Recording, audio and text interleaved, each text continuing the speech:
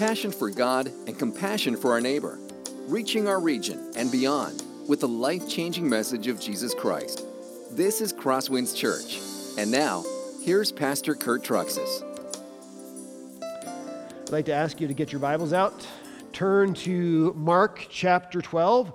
We are going to be finishing up the Gospel of Mark this morning, which means that next week, Lord willing that we are all here with the coronavirus, by the way, we will start Mark chapter 13. Just so you know, Mark chapter 13 is without doubt the most difficult chapter in the entire Gospel of Mark. It is Jesus giving details about the destruction of Jerusalem and the end of the world. So I would encourage you to read ahead on Mark chapter 13, and when you find yourself a little confused, start praying for me and for Pastor Jordan as we get ready to have to preach it. So it'll be certainly a good challenge for us, but I think it'll be very helpful. So hopefully by now you have your Bibles open to Mark chapter 12. Go ahead and stand out of reverence for God's Word as we read verse 38 to the end of the chapter. And in his teaching, he said, "Beware of the scribes who like to walk around in long robes and like greetings in the marketplaces, and have the best seats in the synagogues and the places of honor at feasts, who devour widows' houses and for a pretense make long prayers. They will receive the greater condemnation."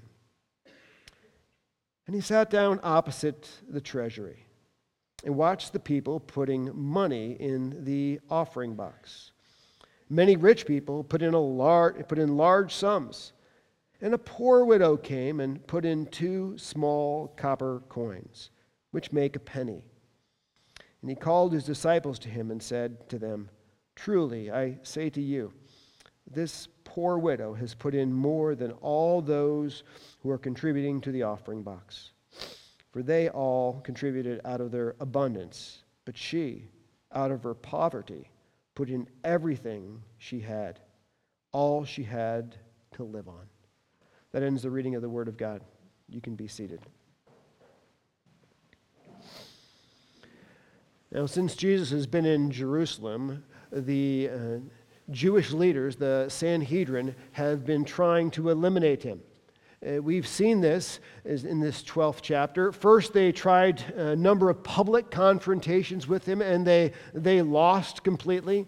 Then they regrouped and tried a series of more private, covert confrontations with him, sending 3 delegations to him. You'll remember a delegation of Pharisees, and then a delegation of Sadducees, and then lastly a lone scribe.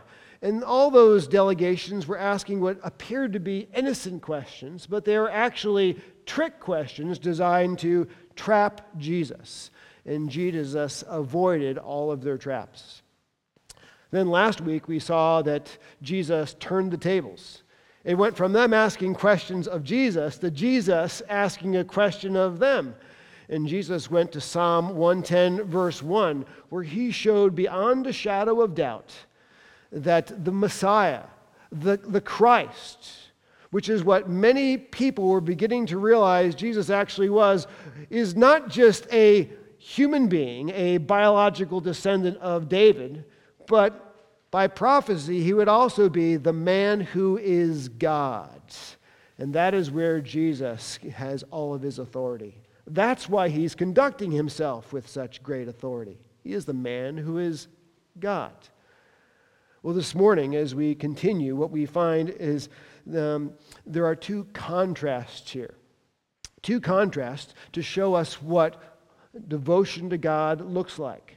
First, we'll see the scribes. The scribes show us what fake devotion to God and fake religion looks like. And then it flips and shows us this poor widow who shows us what true devotion and true love for God actually looks like. So let's dive into the text. We have a lot of exciting stuff to cover. We'll start with the scribes. We see here the scribes were examples of fake love for God. Folks, there always has been and there always will be fake and false Bible teachers. Today, you can probably think of the names of some of them, like Kenneth Copeland or Joel Osteen, just to name a few. But in the days of Jesus, those fake Bible teachers, those false Bible teachers were actually the scribes. The scribes pretended to love God, but in reality, they didn't actually love God. Jesus said this, that they were busy making people twice as much a child of hell as they actually were. Now, let me just tell you a little bit more about this. The Sanhedrin was the Jewish ruling council. And as we've seen in previous weeks, the Sanhedrin is made up of two primarily political, or should we call it religious groups. There is the Pharisees and there were the Sadducees. Some of those Pharisees were especially well educated. They were known as the scribes. They were known as the theological lawyers. They were the big brains. Looked like lollipops, a brain on a stick. That's what these guys were. Now, in Jesus, he doesn't have a lot of love for these guys. We're going to see here, or actually we saw in the Gospel of Mark, that his condemnation of the scribes is sort of a short little section, a few verses that we read. Also in the Gospel of Luke, his condemnation of the scribes is a short section. But if you happen to go to the Gospel of Matthew and look at the parallel account, Matthew really records much more of what Jesus said at this time. Jesus completely throws these guys under the bus, almost spends the entire 23rd chapter of Matthew talking about Jesus' condemnation of the scribes. Now, we're not going to have the time this morning to go through Matthew 23 because it's just one shot after another. Jesus just pummels these guys, it's senseless. But rather than go to Matthew 23 for a long time, I'd like to go to Matthew 23 for a very short time, just show you one verse from that chapter that sort of summarizes the major problem that Jesus has with the scribes. And it's this: they are very concerned about being or looking religious on the outside, but not actually having a genuine love for God on the inside. We can see this in Matthew 23, verse 27. Jesus says, "Woe to you, scribes and Pharisees, you hypocrites! For you are like whitewashed tombs, which outwardly appear beautiful, but within are full of dead people's bones and all uncleanness."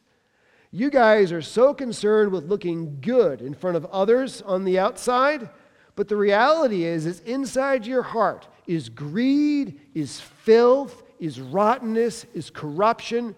It's like a tomb that looks good on the outside, but it has rotting flesh on the inside. That is what it's like in your life. Now, knowing that is the primary problem with these scribes, that'll help us as we dive into the Gospel of Mark, because we'll see that theme just hammered home again and again. Let's begin here on the top. And in his teaching, he said, "Beware of the scribes, who like to walk around in long robes, and they like greetings in the marketplaces, and having the best seats in the synagogues, and the places of honor at feasts." You can see all these external things here. Let's unpack what these mean. They liked walking around in long robes, it says. Now, this term that is used for robes here, if you go to the Greek translation of the Old Testament, it says literally, it's the same term used for royal garments or for kingly garments. We're talking long robes, fancy robes, colorful robes. These guys have the dress for success mentality. They want to look really good in public. Maybe the best way I could analogize this for us is thinking about graduation robes. I'm not talking about those cheap plastic ones you get for high school graduation.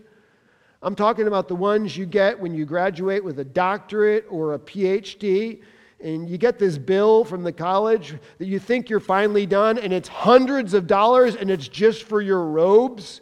And you get it, and it's long and flowing and colorful, and you have to wear it at least once. Well, that's what these guys are like, but they don't wear it once. They wear it all the time around public. Can you imagine how this would draw attention to themselves as they walk around with these flowing robes? Another thing that it doesn't say in this text, but it tells us in other texts that they like to do, is they like their prayer shawls. Now, if you've ever been to Israel, you'll know some of this. A prayer shawl is a long, sort of rectangular piece of cloth that they would take and put over their heads. And on the end of those prayer cloths, they would have tassels. Let me tell you a little bit of background about that. It's in Numbers 15. It tells that the Jewish people were to have tassels on the end of their clothing, sort of small little blue ones. But over time, the religious people began putting tassels on their prayer shawls. And then it became sort of a competition because who was more spiritual than the other? Let's have longer tassels. Let's have bigger tassels. Let's have wider tassels. So the picture is you have these guys walking around in these graduation robes with this small piece of rug over their head with long tassels on it that look like mini baseball bats that are whacking around as they walk. I think it looks sort of funny, but they thought it made them look really impressive, really religious. By the way, that longer tassels, you can find that being referenced once again in Matthew 23. It says, and they do all their deeds to be seen by others. They make their phylacteries broad, and there it is, and their fringes long. That's the tassels.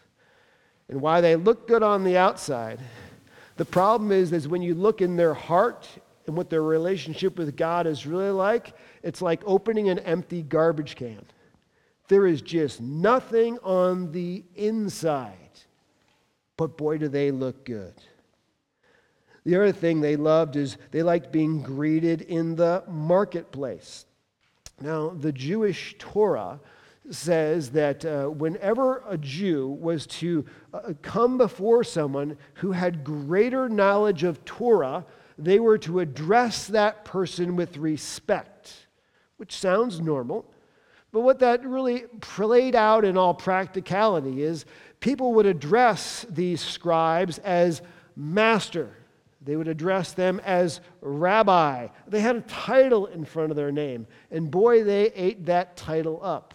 Sort of like we do with a doctor. We say, Dr. such and such. It's a term of respect because of their great education. And that's the same thing that went on for these guys.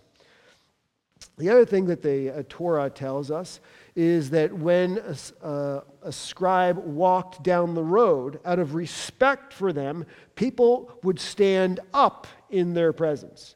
So you had these guys with these long graduation gowns and the rug over top of their head with the tassels that look like fabric baseball bats bouncing around, walking down the road, and you have sort of a wave where people are standing out of respect for them as they go by and then sitting after they've passed by. And these guys, they love it. I mean, they are eating this attention up. Can you see how this starts to stroke their ego and build their ego when in reality there's nothing on the inside? Now, by the way, I was thinking about this. We see some of these very same scribal deferences echoed in some of today's modern churches, don't we? For instance, there are some churches out there where the religious leaders are to be addressed as Father such and such. Or even in the evangelical church, maybe people out of deference and respect sometimes address me or others as pastor such and such. And that's okay, I'll take that. I remember the first time somebody addressed me as pastor, it was when I was pretty young. I had just finished seminary. I was still wearing flip-flops and tie-dye at the time. I was a youth pastor, and I wasn't prepared for somebody actually calling me pastor. I'm like, wow, that was just a strange feeling. This is the way I figure it, guys. You know, when Jesus was on earth, what did they call him? Jesus. When Paul was on earth, what did they call Paul? Paul. So just call me by my first name. I'm totally okay with that. A couple other thoughts here. They wanted the most important seats in the synagogues. How this worked in the synagogue was you had the people on one side, then you had the scrolls in the ark, and then behind that you had a bench. And on that bench, only the senior elders could sit, the guest speakers, and guess who else? The scribes. They had the special seat that was above the people, where they could look down on the people, which once again helped to continue to stroke their ego. Now, by the way, I remember the first time I actually sat on the platform instead of in the congregation. It was in high school. They were recruiting for choir at the time, and we had a choir loft. And so I got recruited. I sat in the choir loft, and for the first time I saw the back of the pastor's head. And I got a chance to look at people in the congregation, which was a sort of really strange thing to do. By the way, just so you know, I was only in the choir for a very brief period of time, because once they heard me sing, in mercy, they removed me from the choir. Just honest and truthful there. But then after I became a pastor, I've also preached in other churches where they do have those benches on the stage, and you have to sit there. And I have to tell you, it's really no fun to sit in those benches. You can't slouch. You can't check your watch if somebody's going long. I mean, you have to be like in perfect posture the whole service. But for some people, when they sit on those benches, it sort of strokes their ego, because I'm above the people. I can look down on the people. I'm more religious than the rest of the people. And that is what the scribes were giving into, making them feel better about themselves. Well, the other thing we see here is they loved the places of honor at feasts. They would have in that day large gatherings and didn't have coronavirus to worry about, so you didn't have to worry about keeping gatherings to under 250. But what they would do is many of the gatherings were sort of like a wedding reception. You had a head table, which the most dignified and honored guests would be there. And what do you think the scribes were doing with one another? Arguing over which one of them was the greatest and who should be sitting at the head table. Once again, it was all about public recognition, all about people looking up to them, but the reality was that on inside of them, there was very little spiritual life going on whatsoever. Now, let me give you a little quick application here along the way. I was thinking about this. When people are spiritually empty on the inside, you see a lot of symbolism and ritual develop on the outside.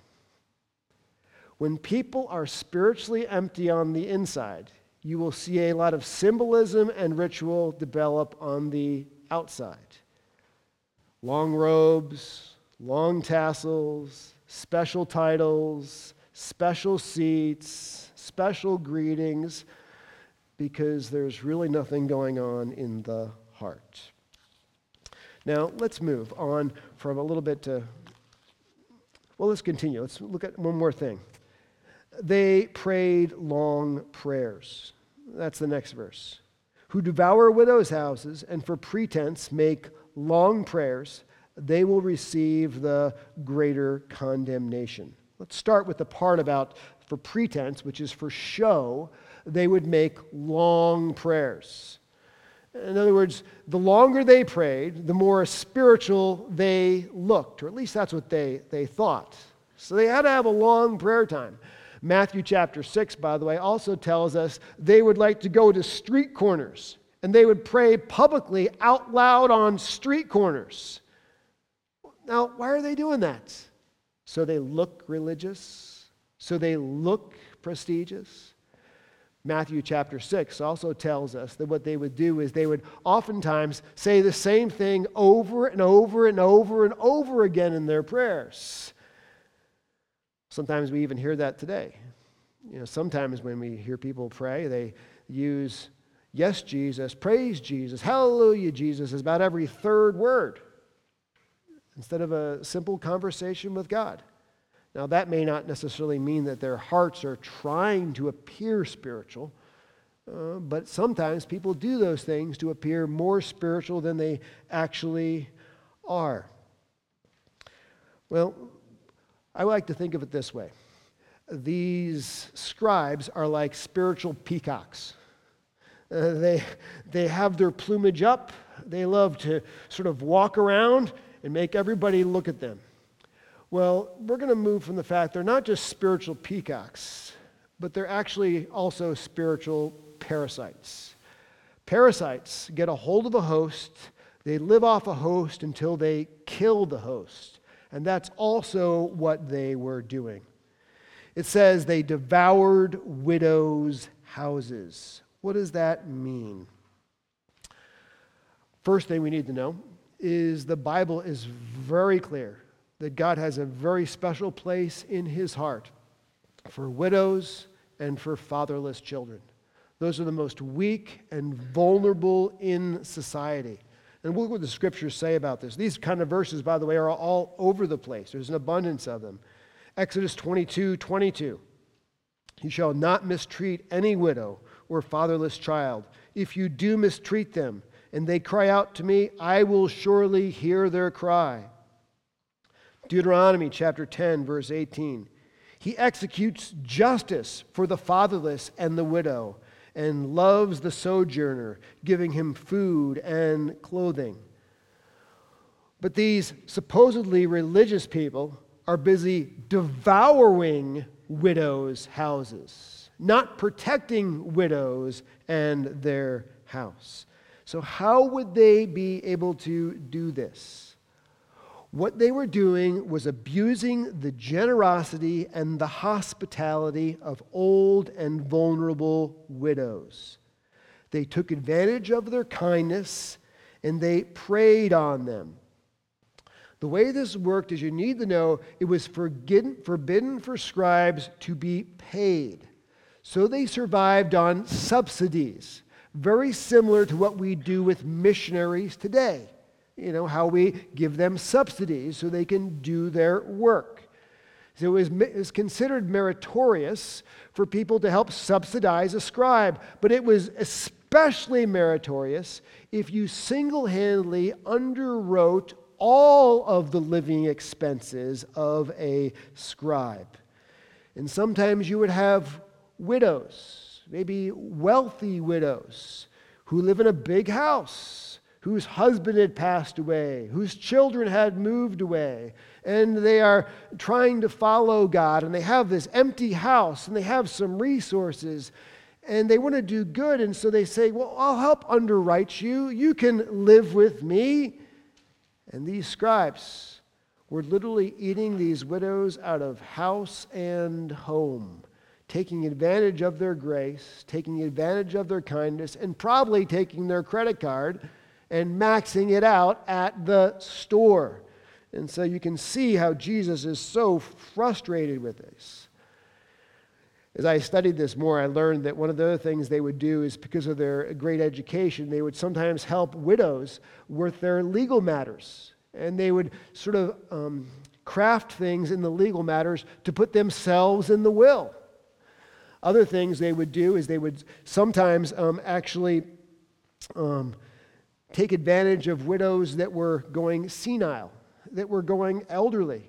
You know how telemarketers like to do that? They always want to call you and try and trick you out of your cash. Well, the telemarketer in the ancient world was the scribe. And they were trying to take advantage of these elderly and mentally fading widows by taking their money and their resources. Now, here's what Jesus says about them. They will be judged harshly.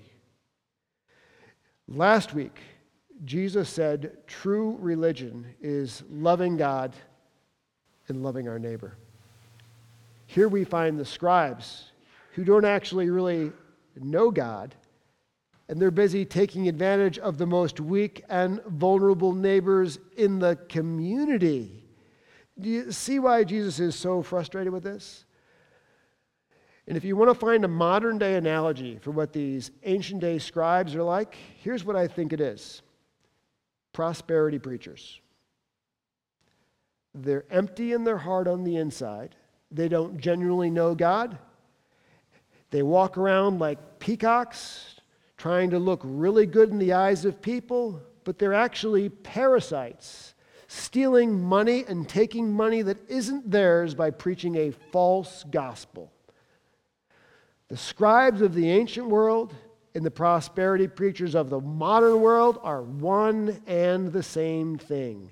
Peacocks and parasites trying to take away people's life. Now let's flip to the other side. We've seen what false devotion to God looks like. Let's look at what genuine devotion to God looks like. The poor widow was an example of genuine love for God. And it starts with this. Many rich people gave an offering at the temple. And he sat down opposite the treasury and watched the people putting money into the offering box. And many rich people put in large sums.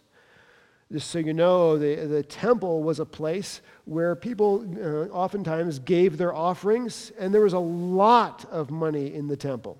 Sometimes the rich people actually would store their money in the temple, letting it serve as a bank. Their thinking was that a sacred space was actually a safe space. So the temple served as a bank, plus it's a place where people gave a lot of their money, especially during Passover, as worship to God. I learned this week that there was actually a person in charge of the treasury in the temple.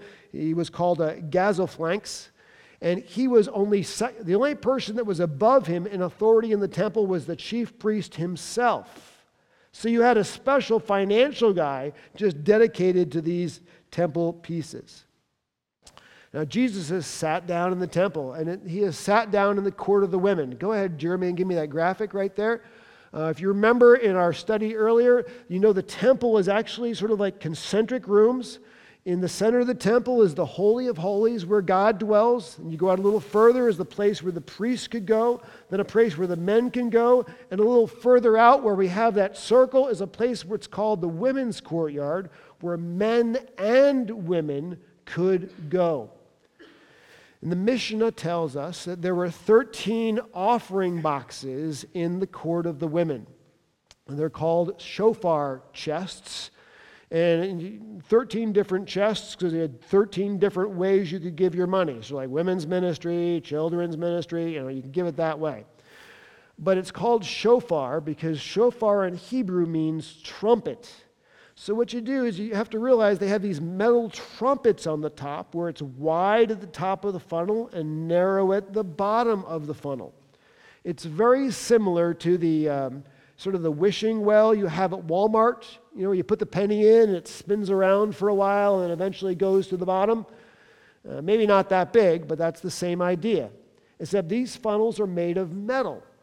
So when you have somebody who's rich that comes along and they want to give their offering, you could really tell who the big givers were because they heard all the money going down the trumpet. So you heard a lot of rattle and claddle.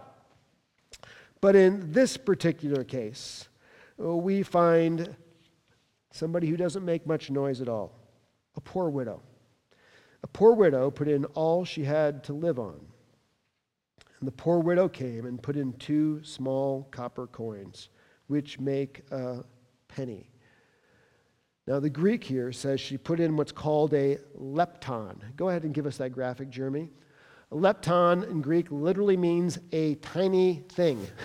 That is a lepton. It is a small copper sort of penny, almost like a shaving. Incidentally, in Rome, they don't even have a lepton, because their smallest currency is actually bigger than a lepton. And so this lepton is only used in the area of Israel. And it says it's less than a penny. That may not be totally accurate. For the best information that I was able to research this week is that one lepton was worth about 8 minutes work in a day when you're getting paid minimum wage. So it's not much money at all. You can't even go buy a Pepsi with these things. That is how small it is. And this lady, what does she do? She puts in these 2 small leptons, and all you can hear is a tink, tink in the metal funnel. Right after people have put in tons of money and made all kinds of noise. And here's what Jesus says. And the point is that God cares about the size of the sacrifice more than the size of the gift. And he called his disciples to him, and he said to them, "Truly I say to you, this poor widow has put in more than all those who are contributing in the offering box. For they all contributed out of their abundance. But she, out of her poverty, has put in everything she had, all she had to live on." Jesus was more impressed with her small gift than with the rich people's large gift. The rich people who put money in that offering box had plenty of money left over when they were done. That widow, the vulnerable widow, the kind that the scribes want to take advantage of, who has nothing, she put in everything she had to live on and would have to trust God to survive to get her next meal. And so here we see what genuine love for God looks like. Genuine love for God is not seen by special clothing, special titles, special seats. Genuine love for God is seen by one who joyfully sacrifices for God and lets that sacrifice even touch their wallet. You know, it's true for us as well, isn't it? When our heart is filled with gratitude to God, we will joyfully sacrifice things in worship and honor to God. Now, what do I mean by that? There's a variety of things. When our heart is filled with gratitude to God, maybe we're going to sacrifice some friendships. Friendships with people that we know are pulling us away from Jesus. So maybe we have to choose to be without some friends. Maybe we have to choose to be alone. But you know, it's worth the sacrifice to honor and love God. Maybe it's going to change our career choices. Maybe instead of having a super lucrative career that pulls us away from God, maybe we're going to choose to have a less lucrative career that allows us to do some more work for God. Maybe it means we're going to embrace persecution.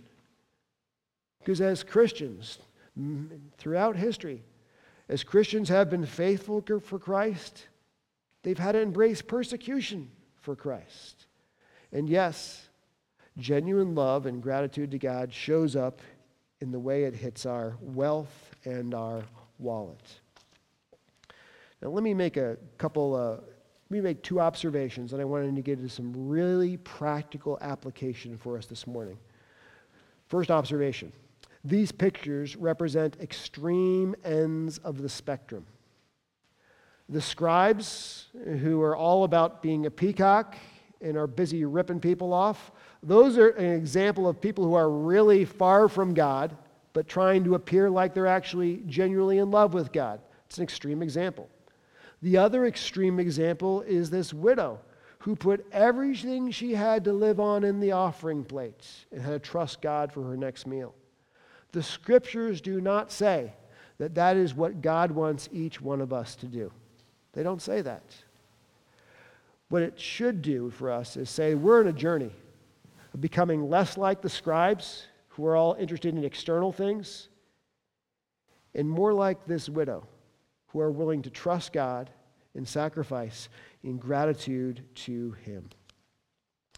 The next observation I'd like to make is this. There is always a link between our faith and our finances. What we spend and what we keep says a massive amount of who we are spiritually. There is no way we can have Jesus as Lord of our life, and He does not impact the way we spend money with our wallet. There is no way we can say we trust Jesus with our life, but we don't trust Jesus with our money. They have to go together. Look at some of these things in Scripture. 1 John chapter 3, verse 17. If anyone has the world's goods and sees his brother in need, yet closes his heart against him, how does God's love abide in him? Christians, they respond by helping their brother in need. Or how about this one, 2 Corinthians 8:7, which is really the one I want to focus in on for part of the rest of our message. But since you excel in everything, in faith, in speech, in knowledge, in complete earnestness, and in the love we have kindled in you, see that you also excel in the grace of giving. As Christians, we are to grow in our faith in God. We are to grow also in our knowledge of God. But we are also to grow in our giving to God. Now, let me just get very practical here. We jump down to point 4. What should we know about generosity at Crosswinds? Number 1, you need to know that giving here at Crosswinds is not something we have to do. Giving here at Crosswinds is something we get to do. Jesus says it is always more blessed to give than to receive. I like to think of it this way. You ever watch The Price is Right? You think it would be cool to be on The Price is Right and win and get all these things? Let me tell you, better than being on The Price is Right and getting things is being a giver. There is more joy in giving than there is in getting. Now, when we talk about generosity, by the way, I am not trying right now to get something from you. I'm trying to give something to you. The Bible tells us that there is great joy that comes with generosity, and there is great blessing that comes with generosity. So my goal is that you would be a joyful and blessed person that comes about through your generosity. Now let me just look at giving at Crosswinds from 4 different angles. Here we go, very candid here. Some Christians attend Crosswinds, but we have no record of their giving to Crosswinds. Let me put it to you this way. Of regular attenders who attend Crosswinds, and we have name tags here almost every weekend, 44% of those, we have no record of them giving to Crosswinds. Of members who are members of Crosswinds Church, 27% of those, we have no record of them ever giving to Crosswinds Church, even though they're members. Now, membership, when we go through membership class, there is a statement in the covenant to membership that says this: to give regularly, proportionately, generously, and cheerfully for the work of the Lord to Crosswinds Church. So that concerns me more. When more than 1 in every 4 members of the church aren't abiding by this covenant, which they have agreed to. Now, as soon as I talk about giving, many people say, aren't you afraid to talk about giving? Because aren't you afraid to talk about money? I'm not afraid to talk about this. This is not a financial issue, folks. This is a spiritual issue. This is a heart issue. For me to not speak about this would be very unloving. Let me be very candid. Anyone who claims to be in a relationship with Christ for any period of time, but there has been no response in the way of giving to Christ and His kingdom, the honest truth is they probably have fake faith, not genuine faith. That's true. When Christ takes over lordship in our life, He changes everything about our life. Doesn't He change the way we think? Doesn't He change the way we speak?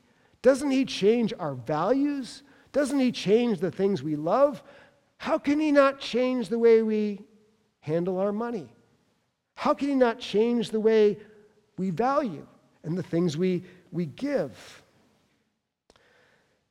If someone claims to love Christ but has no desire to give to Christ, really it's questionable if they actually have a relationship with Christ. Now, I realize there are people who are in very difficult financial situations, so that's okay. Let's just talk about this. Many people will say, well, I can't give to Christ because I don't have a big enough budget. So let's talk about this a little bit. Many times when Christians don't give, the issue may not be the budget. It may be the fact they don't actually trust God to provide for their needs. The Bible consistently talks about something called first fruits giving, that we give God what is first and we give God what is best. We don't give him what is last and what is left over. And I can speak to this, and maybe many others in this room could speak to this, that if you give God what is left over at the end of the month, there's going to be nothing there. But when you give God first what he has laid on your heart to give to him, you trust him, and he carries you through the rest of that month, and he provides for your needs. So sometimes people say, well, I don't have enough money. I can't give.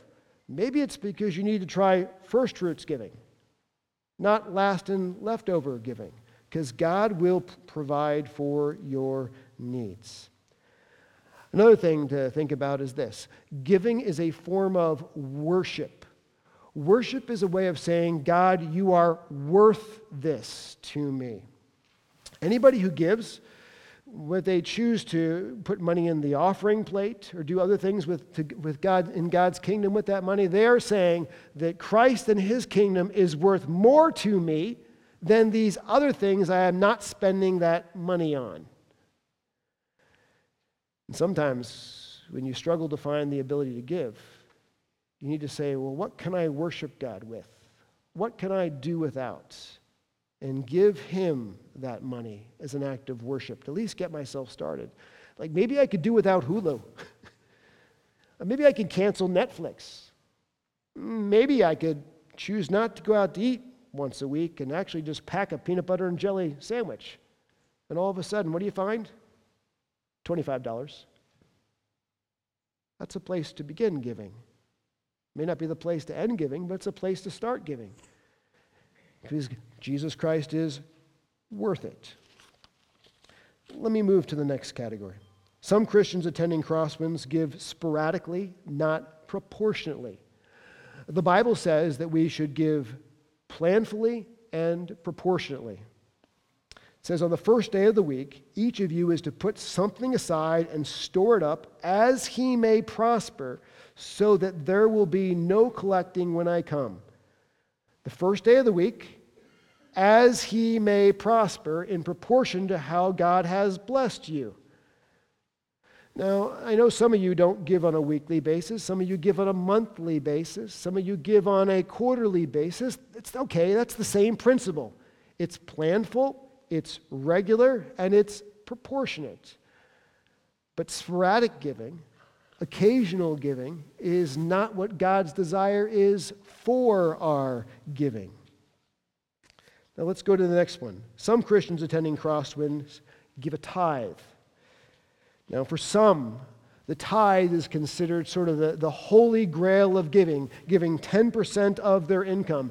But I would encourage you to think of it this way. A tithe is a great floor, but it's not ever intended to be the stopping ceiling. Tithing, by the way, there's a lot of misinformation running around about that. There is no place, by the way, in the New Testament where Christians are commanded to give a tithe of their income. Just so you know. It's in the Old Testament. In fact, you find in the Old Testament tithes talked about many times. The tithe is what provided for the Levites, who were the ones that were doing the work in the temple. And actually, if you add it up, there was multiple tithes in the Old Testament. About 23% of their income was given in tithes. Part of it was to provide for the income of the Levites. Part of it was to provide for the government work. And the other part was to provide for their welfare system. So that tithing is in the Old Testament, but it is not necessarily in the New Testament. In the New Testament, this is what we are to look at. 2 Corinthians chapter 8 and 9, let me just summarize this. That our giving should be in response to have gratitude for God's grace. Our giving should be in response with gratitude for God's grace. The more we grow in gratitude to God's grace and what he has done for us through Jesus Christ and who we will be through all eternity as the most blessed beings in the universe through Jesus Christ, completely forgiven for all of our sin by Jesus Christ, the more our heart grows in gratitude, the more our lives should grow in giving. That's what it is. Giving is a response to gratitude. And what Paul says is, the question is maybe not necessarily what is the right percentage, but what kind of influence and impact you want to have for God's kingdom. 2 Corinthians chapter 9, verse 6. The point is this: whoever sows sparingly will also reap sparingly. Whoever sows bountifully will also reap bountifully. What kind of impact do you want to have for Christ and his kingdom? Those who give generously have a greater impact. Those who don't give as generously have a lesser impact. It's like seed. Let me mention a few more things here, and then I'll turn this over to our worship team. It says here, each one of us must give as he's decided in his heart, not reluctantly or under compulsion, for God loves a cheerful giver. We give what we can joyfully give to God.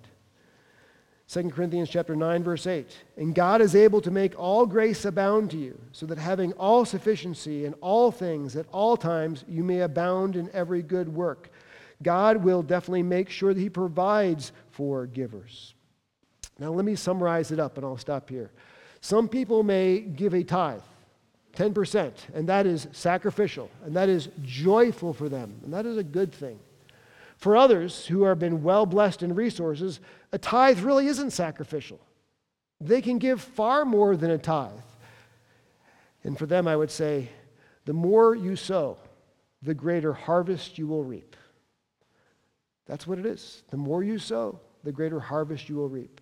For others who are struggling to even give a tithe, I would say, wrestle. Is there something that we can give up out of worship to God to begin tithing? Is it a matter of me trusting God or not being willing to trust God to provide for my needs? Where can I begin? Now, in the interest of time, let me go ahead and pray, and we'll turn it over to the worship team. Heavenly Father, we thank you for this morning. We thank you for learning what fake love for you looks like in the scribes and what genuine love looks like in this poor widow, where she let her love and her faith in you impact her wallet. I ask that you would let our love for you impact our wallet, and that our giving would be a response to the incredible amount of gratitude we have for your amazing grace to us through Jesus Christ. We ask this in Christ's name, amen. This has been a presentation of Crosswinds Church. More of Pastor Kurt's sermons can be found online at christtourculture.com. Thanks for being with us, and may God continue to enrich your life.